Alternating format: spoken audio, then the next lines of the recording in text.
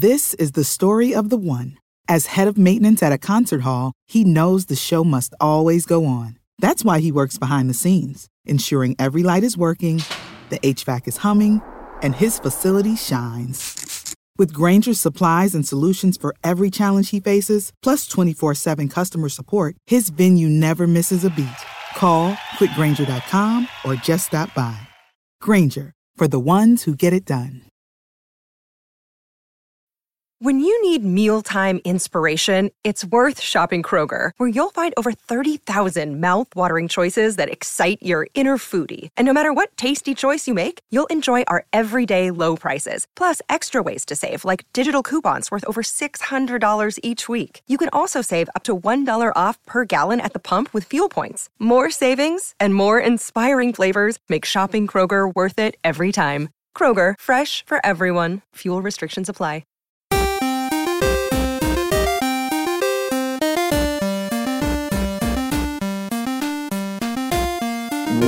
Welcome, ladies and gentlemen, boys and girls, children of all ages, to the Winter is Coming Game of Thrones podcast.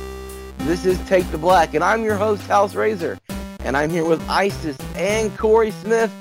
Corey Thone will not be joining us tonight because he's got an ouchie. We're going to be talking about, we haven't been on air in like a month, so I kind of missed you guys a little bit, just a wee little bit. But we're going to be talking tonight about season 8, all the different information we got about it. But before we get into that, we're going to be talking about some prequel information that you may have heard about a month ago, since we didn't talk for a month. But the first big thing is, we know that per James Hibbert over at Entertainment Weekly, the timetable for this I guess the prequel is 5,000 years, right, Smith?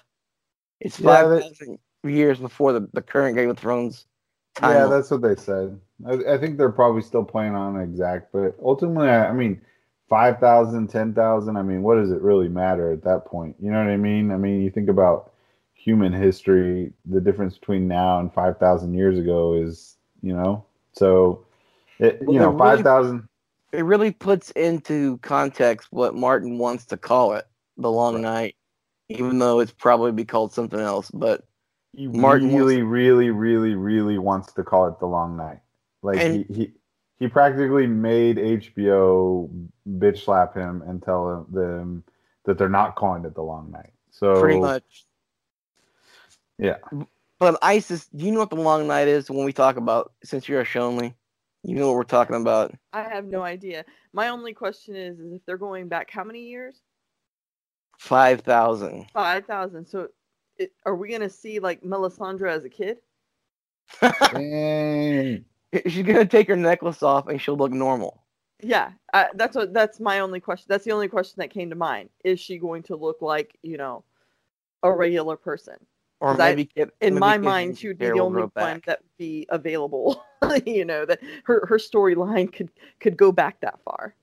But that would be amazing if she was on there. That'd be hilarious. But so basically, the Long Night is this time period right around the 5,000 year mark from the current Game of Thrones timeline, where it was the longest winter in recorded history of Westeros.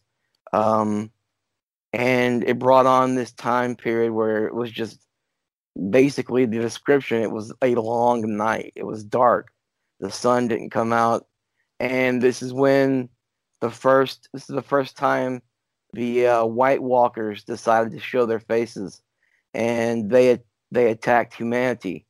And so there's a story in season 1 that old Nan tells Bran about the Long Night. She actually tells Bran the story of the Long Night, and she says the White Walkers on their giant ice spiders and their dead horses. This is what happened then, and this is when the story of the last hero comes about. He's the one that had his magical sword Lightbringer that defeats the Great Other.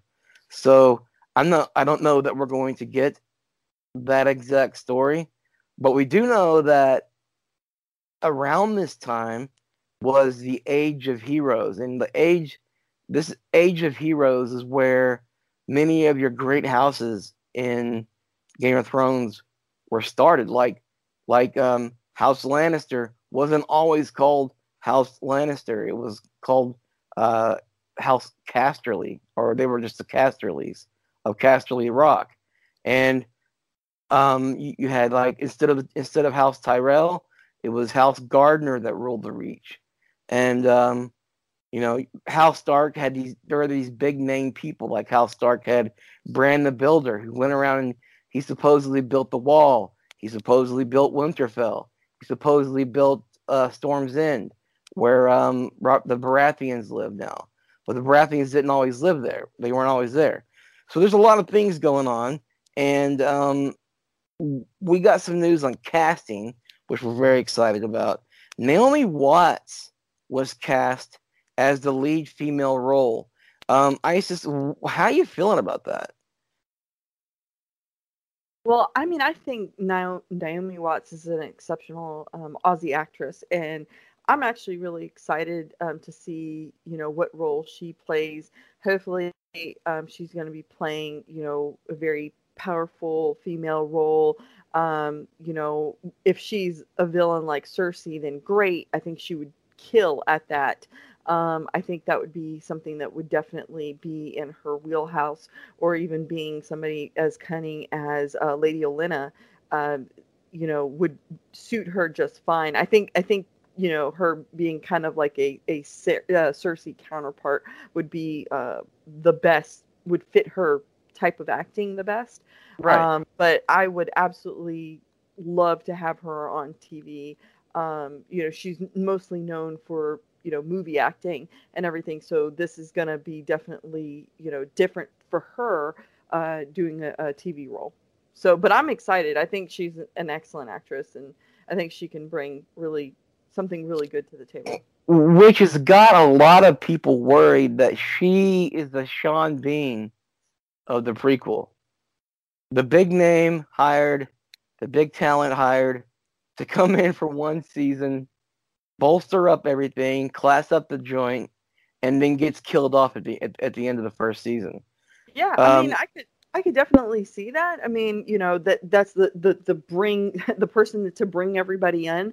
I think that Game of Thrones, or the people involved with Game of Thrones, have done a really good job, and I would even say have written the playbook on how you can go ahead and bring in no-name actors and make them household names. So it would not surprise me if they just brought her in for 1 or 1.5 seasons. She can go ahead and do that, and then move on to something else. But her be the maybe some catalyst for the rest of the storyline. Absolutely, and hell, I could see her sitting on a fucking dragon. So I wouldn't have no problems with that either. Well, apparently we're not going to have dragons, right, Smith? Yeah, apparently. Funny you should mention that. They did talk about how they're probably not going to have dragons, because at that point in history, the Valyrian Empire was just getting its start. And so they were not really kind of a factor. So we should All right, well, I'm out now. No dragons. Nope, I'm out. I'm tapping out. Sorry, guys.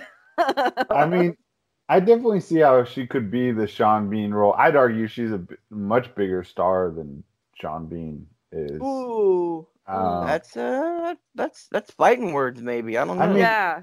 I mean, don't get me wrong. I think you ask the average person who Naomi Watts is versus who Sean Bean is. I think more people are going to know Naomi Watts. What? Y'all don't think so? I don't. I mean, maybe. Well, I don't know. We're gonna have to pull up the IMDb pages. No. But I mean, really, if I'm gonna pull a freaking Corey Thone on you guys, they do totally different movies. Okay, they do. They do. Yeah.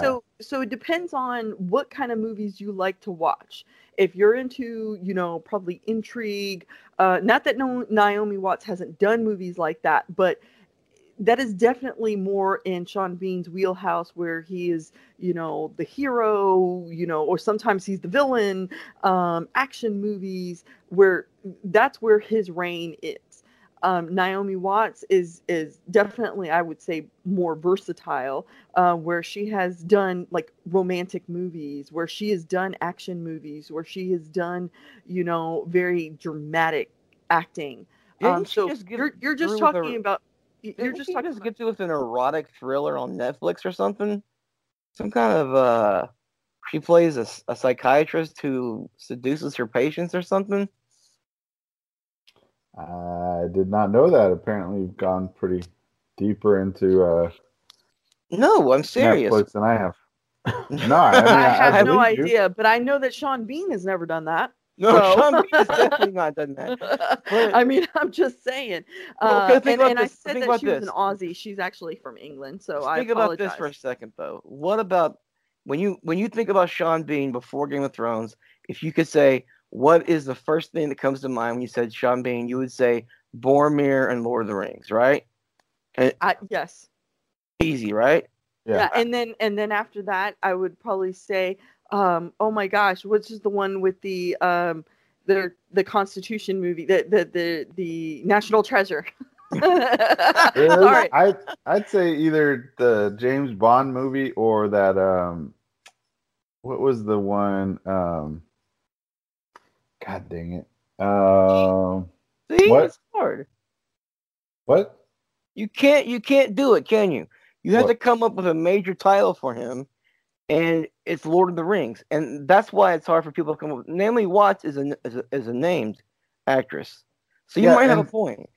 I mean, yeah, I guess that's what I was kind of getting at. I just feel like more people would know Naomi Watts, but I don't know. I mean, as far as I definitely, she does fit the mold. Either way, she fits the mold of someone we bring in, and she's the big name. She's the person at the top of the poster, all that stuff, and then we kill her off because we can't, afford to keep her around forever. But I don't feel like they would go that route again. Right? Yeah, I kind of think that's tropish now. Yeah, it just seems like they pulled that trick once on us, and I just don't feel like they would pull that on us again, because I don't think it would be as effective the second time around, if they kill her off in the first season. I'm not saying she won't ever die, because obviously it's Game of Thrones, so, everybody dies. Exactly. So, but I just, as far as like killing her off in the first season and doing that Sean Bean type role, I don't know if they would go that route, because it just seems like it's been done before, and they love to do stuff that hasn't been done before, in films. So I don't know. So just for some perspective, so Sean Bean, and I just feel like I'm a big fan of action movies. I mean, don't get me wrong, I like drama and romantic movies and everything, but I'm a big fan of action movies. Sean Bean, Game of Thrones, Lord of the Rings, 007 GoldenEye, Patriot Games, Troy, National Treasure, The Martian. Ronin. I was thinking of Ronin. That was the movie I was thinking of. Silent Hill. Flight Plan, Percy Jackson, which he played Zeus. These are all very Ronin, yes. Very, very action centric movie. And then he also did Mirror Mirror, but we're just not going to talk about that because that was fucking awful. Cash. I mean, that was another action movie. I guess what I'm trying to look at is his body of work is just completely different from what Naomi Watts is. Not that I'm trying to diminish anybody's stuff in there. I mean, she was Princess Diana. Come on. There you go. This is they're just completely two different actors being in two different types of movies. So I just don't want to try to say, oh yeah, one is bigger than the other. They I think in their respective genres of movies that they do, they're both very well known. Good point. We have bandied about who she might be playing, especially if they're going to cover the Age of Heroes.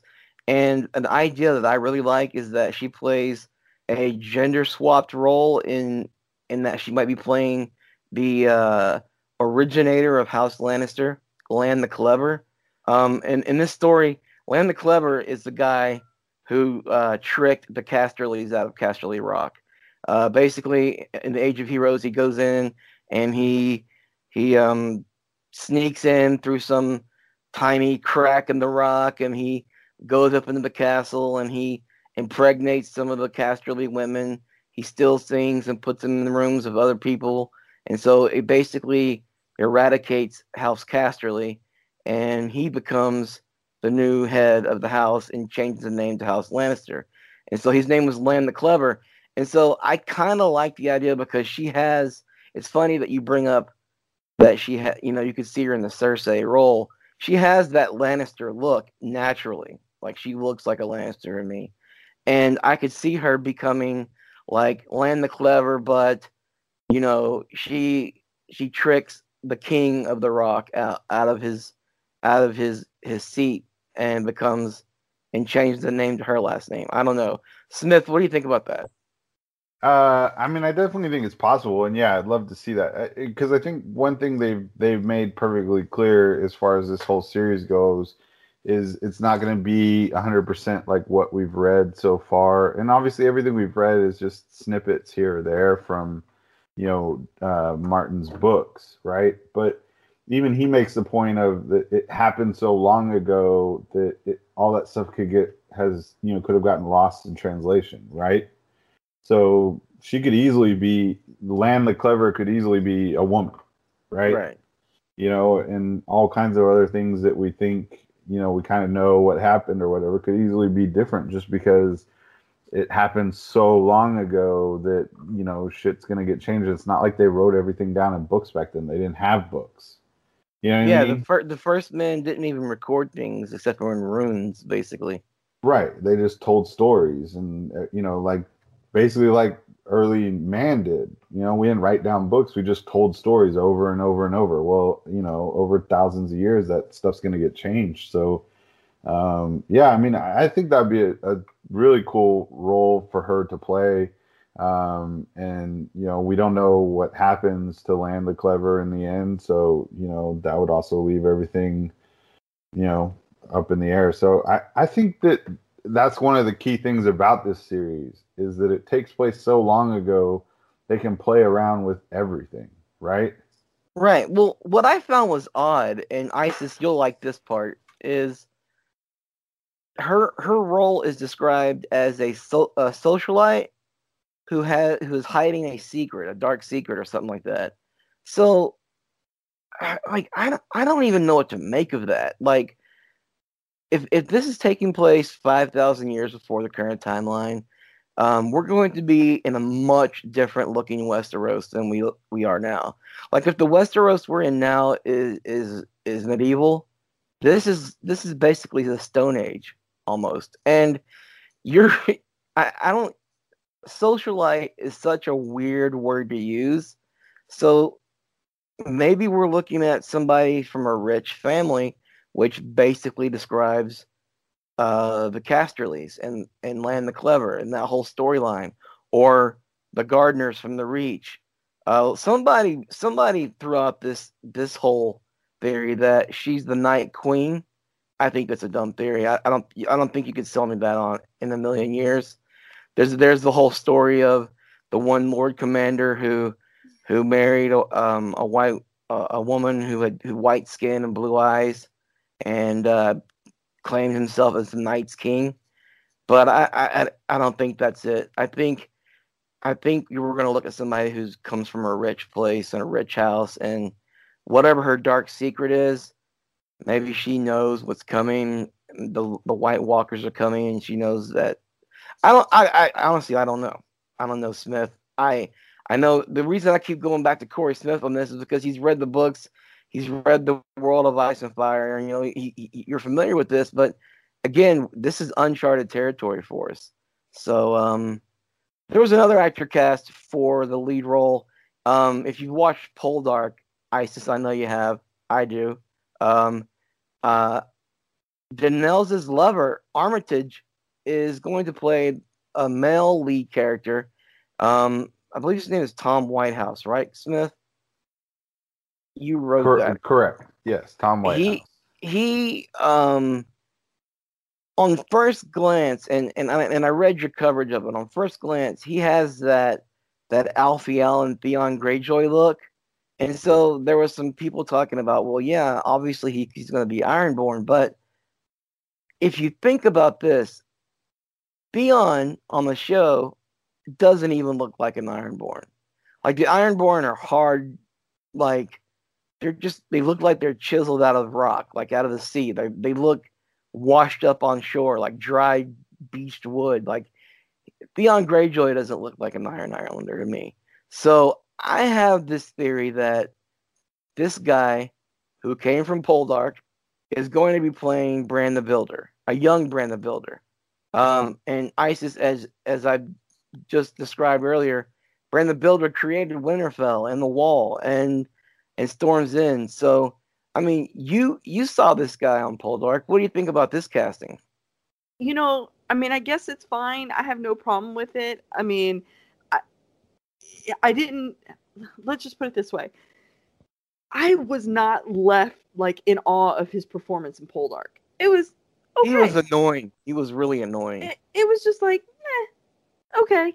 But I mean, we'll just have to see what that comes. I hope they're going to bring some more people. And this is something else. I wouldn't even be mad if if Naomi Watts was, some kind of character like kind of Tyrion, really, really bright. Somebody who, is part of the family and is really the kind of brains of the operation. And this guy could be the sniveling idiot that is also part of the family. No, seriously. I mean, I could definitely see where, that could happen because like you said, he was really kind of annoying on the show. And I can definitely see where, that could definitely happen. Okay, let's obviously we've talked about the prequel way too long, way too much. So let's move on to season 8 news. Until we get some really good stuff, I don't really care. We got some really good season 8 news, and before we get to the first photo that was released from season 8, and it's all about the shipping of the Jaunaris, we're going to talk about a character that we all missed last season, and he's coming back for season 8, and I'm pretty fucking excited about it. Ghost is going to be in season 8, Isis. I know you are excited. I can hear it in your voice. He's not only is he going to be in season 8, but he's going to be in there for some significant screen time. So my question to you is this: is Ghost going to just walk around Winterfell and people are going to ruffle up his fur, or maybe he's going to sit at Jon's feet, or is he going to get outside the walls and wreck some White Walker dick? Okay, so the fangirl in me wants both. Okay, why can't I have both? I want him to curl up at Jon's feet, and while he's got Dany with him, or just him standing very protectively over her and things like that. No one's gonna be ruffling that fucking big ass dog's hair. People. I mean, come on. they understand that is, you don't do that. But I really, really want to see that, like, loving. I want him to show how much he loves him, and that they have like a true partnership together. And then not only that, but I want him to go and wreck some dicks. He's got to wreck some dicks, right? Yeah, he's got to. We haven't really seen him do much. Like in the books, he does so much fighting alongside Jon. He does a lot of things, a lot of action. And I feel like that was definitely something that got lost in the shows and everything. I mean, granted, we got some really great fighting moments with Jon and everybody else, and with definitely with the wildlings and things like that. And understand that you don't want to, with that many people on the set, you don't want an animal to get hurt or trampled or because bad things can happen. Yeah, but I mean, I understand that, but I think we've missed some really great opportunities to see really to see Ghost being a second for John. Not only when he's fighting, but just as a companion in his just day-to-day life. I went back and watched the Jon Snow resurrection scene the other day. I was just kind of browsing through some of the best of the scenes from Game of Thrones on YouTube, and just having Ghost in the room, like whenever Thorne and the rest of those guys start banging on the door and telling him to come out, and Ghost gets all pissed off and his hackles get raised. I mean, like, they missed out on so much not having him in season 7, because he really brings a great presence, and he adds everything to Jon. Like, Jon, obviously, they don't translate to the books. Like, to the books, the Stark kids and their dire wolves are so much more to each other than they are in the show. But Ghost, really, you're right. Ghost is a great second to Jon. And I want it, and I had really everything for me. Not having Lady Stoneheart on the show. Oh Lord, here we go again. It's not. I'm kidding. Stop trying to make it happen, okay? It's not. It's never gonna happen. I've accepted it. But at least give me one scene where Jon is out there swinging Longclaw, and he's about to get stabbed from behind by a White Walker, and Ghost jumps in and rips the White Walker's arm off or some shit. Okay. Smith, you gotta be down for that shit. Yes, I am. And from all accounts of what we've heard about the Battle of Winterfell, which I guess we'll get to in a little bit, the Battle of Winterfell is just going to be all hands on deck, all over the place, just insane. But here's my real question: is what happens if Ghost dies? You shut your dirty whore mouth. Like, what if they bring him back and he goes out, like Summer? He does save Jon from whatever, but then, he immediately gets torn to shred by all the undead zombies. So, like, what? I can't take that. I won't be able to handle it. I mean, they're gonna punch us in the gut a couple times. In the dicks. Yeah, we're getting punched in the dicks. Yeah, it's gonna happen a couple times in season 8, and I mean, Ghost would really be up there, especially as far as, I mean, then maybe they kill another dragon, but I mean, at this point, Ghost would be, I think, one that would hit us harder than morbid son of a bitch out there. You say Ghost and another dragon dying. This is Game of Thrones, man. This isn't Wheel of Fortune, okay? Like, ISIS, you hear this guy over here? I'm just saying.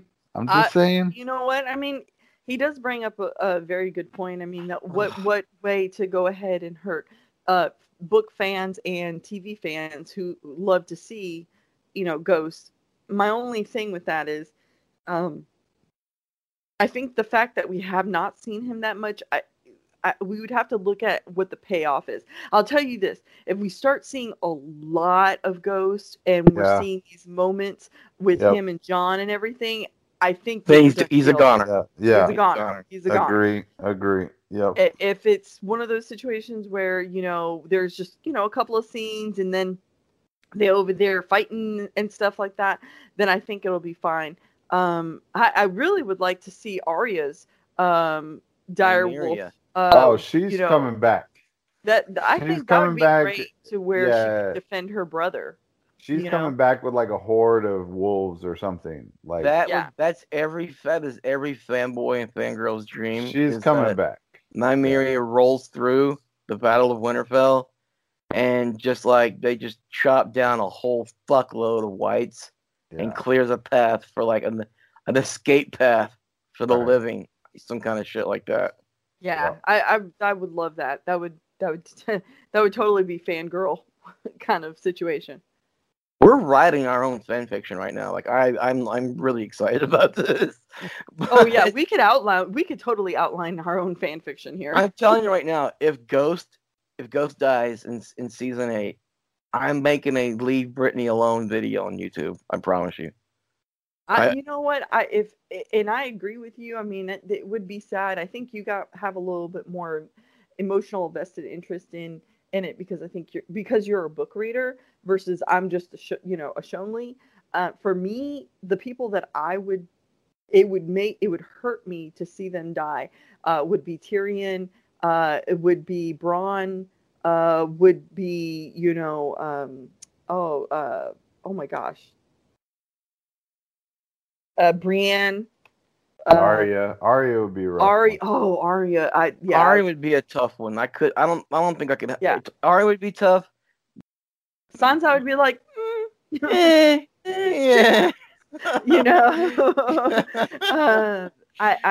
Those are the ones that I'm like, yeah, that's gonna tear me up to see that.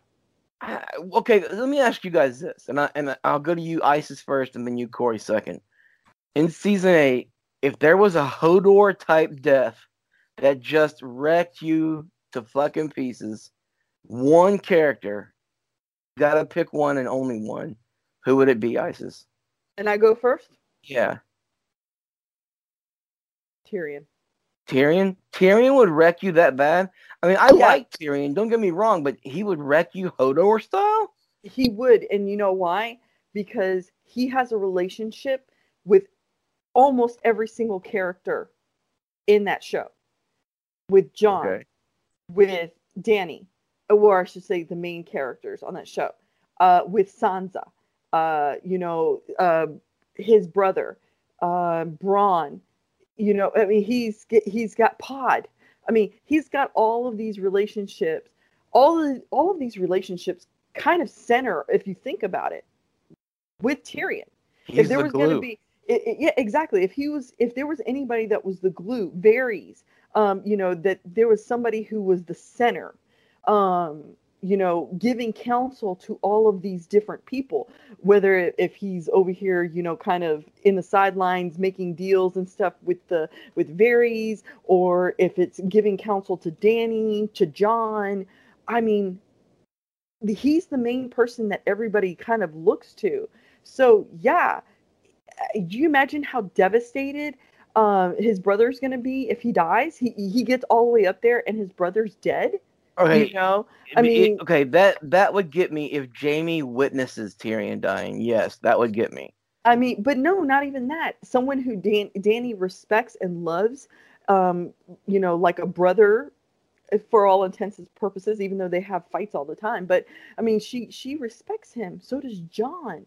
Sansa, I think, would even shed a tear for him because he treated her with kindness. I even think that. Oh gosh, who's the guy that had Arya and he was, I can't remember his name. The Hound? Yeah, the Hound. Sorry, I've been drinking. Which is not a shocker. The Hound, I think he would be devastated.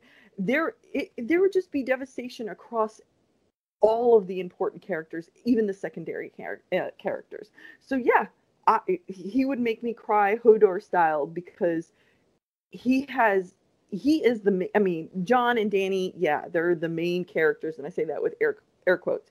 But if you really, really think about it, everything centers around Tyrion. All right, that's a broad. Yeah, no, I can see it. I'm not sure that it would affect me that way. It would have to be a very emotional, like heroic death for me to get really, like he would have to go out doing something very un-Tyrion like.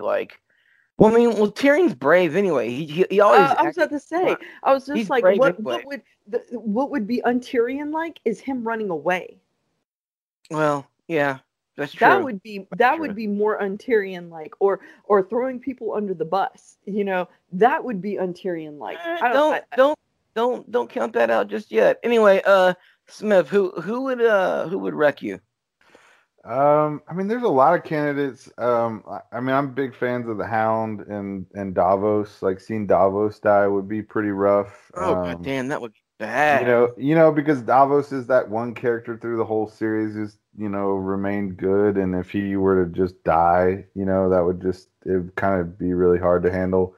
Arya dying would be pretty hard. I feel like she's grown a little less sympathetic since she started going on a murder spree in the past couple seasons, as opposed to the first couple seasons when she was just thrown into all these shitty different situations. Right. For me, I have to say, if Jaime dies, I feel like that's going to be really emotional because I Because of feel his like, redemption, right? yeah, I feel like he's gone through so much and he's finally, getting away from his sister and, that final scene he had with Cersei when, when he's practically daring the mountain to kill him and he finally realized Cersei loves power more than him. I mean, the dude's heartbroken. And I mean, yeah, he threw Bran out the window in the first episode, and he did some other shitty things, but you can't help but feel for the guy and that he's been in a, abusive relationship. So I do feel like if he dies, and again, obviously the manner in which they die matters. Big time. Very But important. I feel like he's not going to just die fighting some random whites or something, right? He's going to die. It's going to have something to do with Cersei, and it's going to be friggin' painful to watch, right? It's going to be something. I will tell you this: there was a theory floating around, and it was not so much a theory as it was one of those supposed leaks. And this is, you guys, if you're listening, this is your chance to turn away now. One of those supposed leaks was that during the Battle of Winterfell, Jaime sees his chance to fight the Night King. At one point, Drogon and Viserion lock up in the sky, and the Night King is knocked off the back of Viserion, and he falls to the ground. And just like in season 7, where he almost killed Dany, he starts charging at the Night King. Except this time he lands a blow, and like he stabs the Night King with his Valyrian steel sword. And you think that he's actually won, but whatever happens, something happens, and Jaime dies, and Brienne sees it happening, and she tries to cut him off, like she tries to stop him from doing it, and she gets there just a second too late, and he dies in Brienne's arms. So that was one of those leaks types. Could have been bullshit. Most likely is bullshit. But Jaime dying in Brienne's arms would be a total wreck. It would. I still feel like whatever, if he does go out, Cersei is there. Whether Cersei's doing it or whatever, I feel like they are intertwined and they go out together. Or world. Right. Or at the very least, Cersei, like whichever one of them dies, does it in the presence of the other. Right. So if Cersei dies, she does it in Jaime's presence or vice versa. So, but like I said, either way, I think it'll be, I think his death, if it happens, will be emotional, and I think it'll be hard to watch because we have grown to enjoy that character, and it's been a long time building. So that's my vote. I'm going with Theon just because of basically the same thing like Jaime, the redemption arc. Fuck, that's a good one too. Yeah, like if you bring Theon all the way back and he rescues Yara from Euron, and he dies in the attempt, but he ends up rescuing her, like he ends up being successful, but he dies afterward. Maybe he takes an injury or something, and she gets a chance to say goodbye to her little brother. That's worth it to me. The payoff. That would be good for me. So I don't know. I think that Theon is one of those emotional characters. Like Isis, you remember last season whenever he had the PTSD and he jumped off the side of the ship. That was super emotional, And then he asked, Jon gives him a second chance, and he asked Jon for advice, and then he goes and gets his ass kicked and earns the respect from the Ironborn. It's a big circle, and if he ends up dying in Yara's rescue attempt, then it'll be an emotional death for me, I guess. It'll be all the deaths at this point, with the exception of like Euron and Cersei, would be pretty emotional, I think. But Isis, have you had a chance to look at the first picture from the set of season 8, the first official? Yeah, the one that was on the cover of Entertainment Weekly. Yeah. Yeah, no, I did get a chance to see that. I mean, of course. Let's talk about that. Yeah, Twitter like blew up when this came out, and of course there was no way you were going to avoid this. I mean, that you can tell like it's been a long Game of Thrones drought when people are over here just salivating over a cover of Game of Thrones. And on it they had of course Jon looking very Jon. He's got his beard going on, his hair slicked back. He's in his furs and everything. And he's got a very, very cuddled up Dany next to him. And I just want to say this. She looks really super washed out. I don't know what they were going for. Like if they were just like, going for the contrast of light and dark, because as you can see, she has a very, light coat on, but it also is very reminiscent of the episode of when she came and saved Jon and everybody else from the Whites in last season. Right. Where that one was red like streaks through it. Yeah, it's got red streaks through it, which I think is definitely. And her gloves are red as well. Yeah, and I think that really kind of goes to that whole fire, blood, kind of context. That's what they're trying to show us, the stark, darkness and everything like that, where, the red kind of goes there, and then she has the white of the like kind of snow. But I definitely feel like the red was to give us some major vibes. And that, let me just tell you, it's really interesting because her coat, has that really long fur at the very top, which to me looked very Stark-like. Yeah, like she's taken on the whole. Well, a lot like when Brienne and Davos, when they joined Jon and Sansa up north, they started wearing furs like that. Yes, and so to me that was very kind of telling of, very, while she was still being very ornate and she still had the the images of the red, the blood and fire and things like that.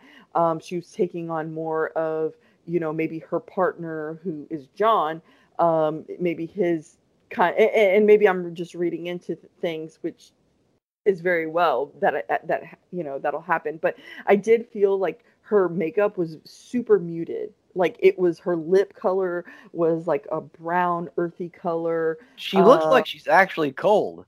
Yes, like she's very, very cold. Looks like she has no makeup on whatsoever, like super fresh faced. At least before, she at least had some color to her face a little bit. Definitely looks like, yeah, she's definitely kind of, like I said, very washed out. Like she's just, yeah, I think it's a great picture. But what really struck me was that jacket, and I was just like, that jacket is absolutely everything. And that stole, I guess that you would be calling it, is the stole fur. It just really kind of gives me the feeling that she's kind of picking up those northern things, embracing the North. Yeah, she's embracing the North. She's embraced him in bed and embraced him in her life. I ballpark figure, how many times do you think they've knocked one out since that first one? Okay, so how long? Because you book readers may know this. How long did it take them to get where they were at to Winterfell? Hey, Smith is the map guy. Ask him. Is that going to be like a moon? Like a whole month? Yeah.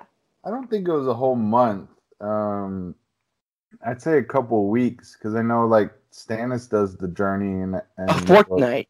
Yeah, so I think a couple weeks, obviously depending on weather or whatever. But I mean, so yeah, significant amount of times. Because so let's say, what else are you doing on a boat? Yeah, I mean, so let's talk about this. So it's probably about what 2 or 3 times, and let's be honest. Danny's a little bit more experienced than Jon. So he's got a new toy, and he's gonna wear that shit out. God damn it! So he's gonna put a hole in that fucking bed. So at least we know from Ygritte that he knows how to use his mouth the correct way. Well, I mean, God, I love that man. So yeah, so like I said, I'm just saying that it's long. They're going to do it as many times as it's going to be to get her pregnant, because that is my season 8 prediction. Boom. She gets preggo. I like it. You know what? I how could she not, right? Like, I know there's supposed to be that whole prophecy thing. I think the prophecy's bullshit, honestly. I think we're going to find that out. That she's going to get off the ship and she's going to be like, man, I still feel motion sick. And she's going to be riding through the gates of Winterfell going, man, I still feel really motion sick. Yeah. She's going to be she's going to get preggers. I'm telling you. I think Melisandre is going to tell her quick, fast, in a hurry, girl, you pregnant. Yeah.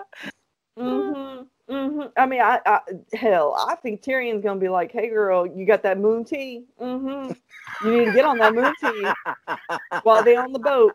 He gonna be slipping her that moon tea and be like, "Here, girl, I got you some tea. Here you go." No, actually, Tyrion wants her to have a child because, I mean, he's talked about the in last season, you know, who is going to be the next in line. So, while I think he is genuinely worried, because that look on his face after he saw Jon, you know, he's super jelly. Oh, I think, yeah. I mean, I think he really does care for Dany, and he hoped that, yo, hey, can I get a shot? But he had no shot, and so anyway, I can a brother get a shot? Can a brother get a shot? So anyway, so I think Melisandre is gonna be the one, if she's still alive. She's gonna be like, girl, that is the prince that is promised, right there. Oh snap! Yeah, I'm calling it now. Hey Smith, we got a little bit of a description of the first episode, didn't we? Basically, it's gonna mirror the very first episode of Game of Thrones, where King Robert and his whole court came riding through Winterfell. Except this time it's going to be Jon and Dany, right? Yeah, and it kind of confirmed we had a leak a long time ago that said the first scene takes place right outside Winterfell. But then, yeah, in Hibbard's little preview piece, he said that, yeah, it's basically going to mirror the first scene of the series, or well, not the first scene of the series, but the first scene where King Robert arrives and Ned greets him in the courtyard. And so in this case, it's going to be Sansa greeting Jon and Dany as they come home. And that, you know, that image that we from the year-end wrap-up that HBO does. The Sons of Side-Eye. Right, where she's hugging Jon but obviously looking at somebody else. And in this case, like we all thought, she's looking at Dany, and, you know, obviously doesn't trust Dany at first glance because, yeah, she's bringing home the new girlfriend. Or she's looking at the Hound, or she's looking at Tyrion. I think it's pretty clear she's looking at Dany and just being like, "Yo, who the fuck are you?" But yeah, it's gonna mirror that, and Dany's gonna ride into Winterfell with her dragons and you know, probably a good part of her entourage. I mean, the rest of her homies are marching, and she's on a ship, so they'll be a little bit behind. But yeah, I mean, that kind of confirms what we had heard a while back, which is pretty exciting. So we've gone through a lot of prequel news. We know that it's starting in April of 2019. Before we sign off tonight, Isis, I got to get from you, if you're gonna go with, we know it's gonna come back in April 2019. What's your best guess? When in April? First, middle, end? Mid-April. Mid-April. Smith, I know you got some thoughts. Didn't we pretty much narrow it down to, I think it's the third weekend in April, like the 23rd or something like that? Whenever Big Little Lies season 3. Oh yeah. So yeah, they pretty much eliminated Big Little Lies jumping in the middle. So when True Detective season 3 ends, it just depends if they take a week off or not, right? Right. Or if they double it up and they premiere Game of Thrones on the finale of True Detective, which I don't think that's gonna happen. Yeah, I mean, Game of Thrones. There's no incentive. Right. Game of Thrones doesn't need a lead-in. No, exactly. Right. So most likely, I think we're looking at the third weekend in April, unless they decide to take a week off, for whatever reason. But at the I don't think there's going to be any weeks off. And let me tell you this: with every episode, we already know from David Nutter and from Ian Glenn have both said this several times, that each episode is feature length. And David Nutter even said that it's going to be longer than the normal episode. They can't be another hour-long drama in the before or after. Right. Yeah, because and who's tuning in, waiting, let's get this Game of Thrones show out of the way so I can watch The Deuce. The Deuce or something. Right, exactly. Nobody's Vinyl. Right. Those Sundays that it's on, that that's all that is basically on HBO. That's all they're going to be pushing. So it's going to have the night to itself. And the episodes are going to be, I don't know if they'll end up being, 2 hours long. That seems incredibly excessive. But I could definitely see each one being around an hour and 20 minutes or something like that. And then, of course, some of the battle episodes being, longer than that, maybe an hour 30 or a little longer. And then the finale. Yeah. I mean, good Lord, the finale is probably going to need a bathroom break, it's got to be. Intermission. Yeah, intermission. Absolutely. Now, I think what they're going to do is probably put, which is something that they do already, is they put a 30-minute show right after Game of Thrones. Find out when Veep is coming, because whenever Veep is, that might be one of the 30-minute shows. It could be Veep. It could be even oh my gosh, the guy that does the political satire stuff. Oh, John Oliver. John Oliver. He's late. He's 10 o'clock. He's usually the last one. Yeah, so it could be him, or even the one about the internet show. Where Silicon Valley. Silicon Valley. That's it. Yeah. Silicon Valley has been one of those that comes on right after Game of Thrones. Right. So it's not going to be an hour-long show that's going to be piggybacked on the back of that. It's going to be a 30-minute show. Right. Okay, well, guys, thanks for listening to our first episode back from our month-long break. I know some of you have been asking me on Twitter and on Facebook, hey, yo, Razor, when's our next episode of Take the Black? We miss you guys. And I did want to give a shout out to a special listener who messaged our Winners Coming Facebook page and was like, hey, where the hell is Razor and Isis and Corey Smith and Corey Thone? I need to talk to you guys. So I want to give her a special shout out. Thanks for listening to the show. I'm sorry I don't have all my names in front of me, but you know who you are. Razor so sucks. Sorry. I know I'm awful, but thanks for listening to the show. You should have messaged me, because I would have at least gave you a shout out. Isis will always remember names. I'm terrible at names. But thanks for listening to the show, you guys. And we'll be back in 2 weeks to talk more Game of Thrones news. So for myself, for Isis, and for Corey Smith, we hope Corey Thone comes back next time. But you know what? He could have another ouchie or another boo-boo or something. And he might not be able to record. He just needs to put some tussin on it. That's little tuss. Little tuss and a little bit. All right, guys. Vlad Mogulis.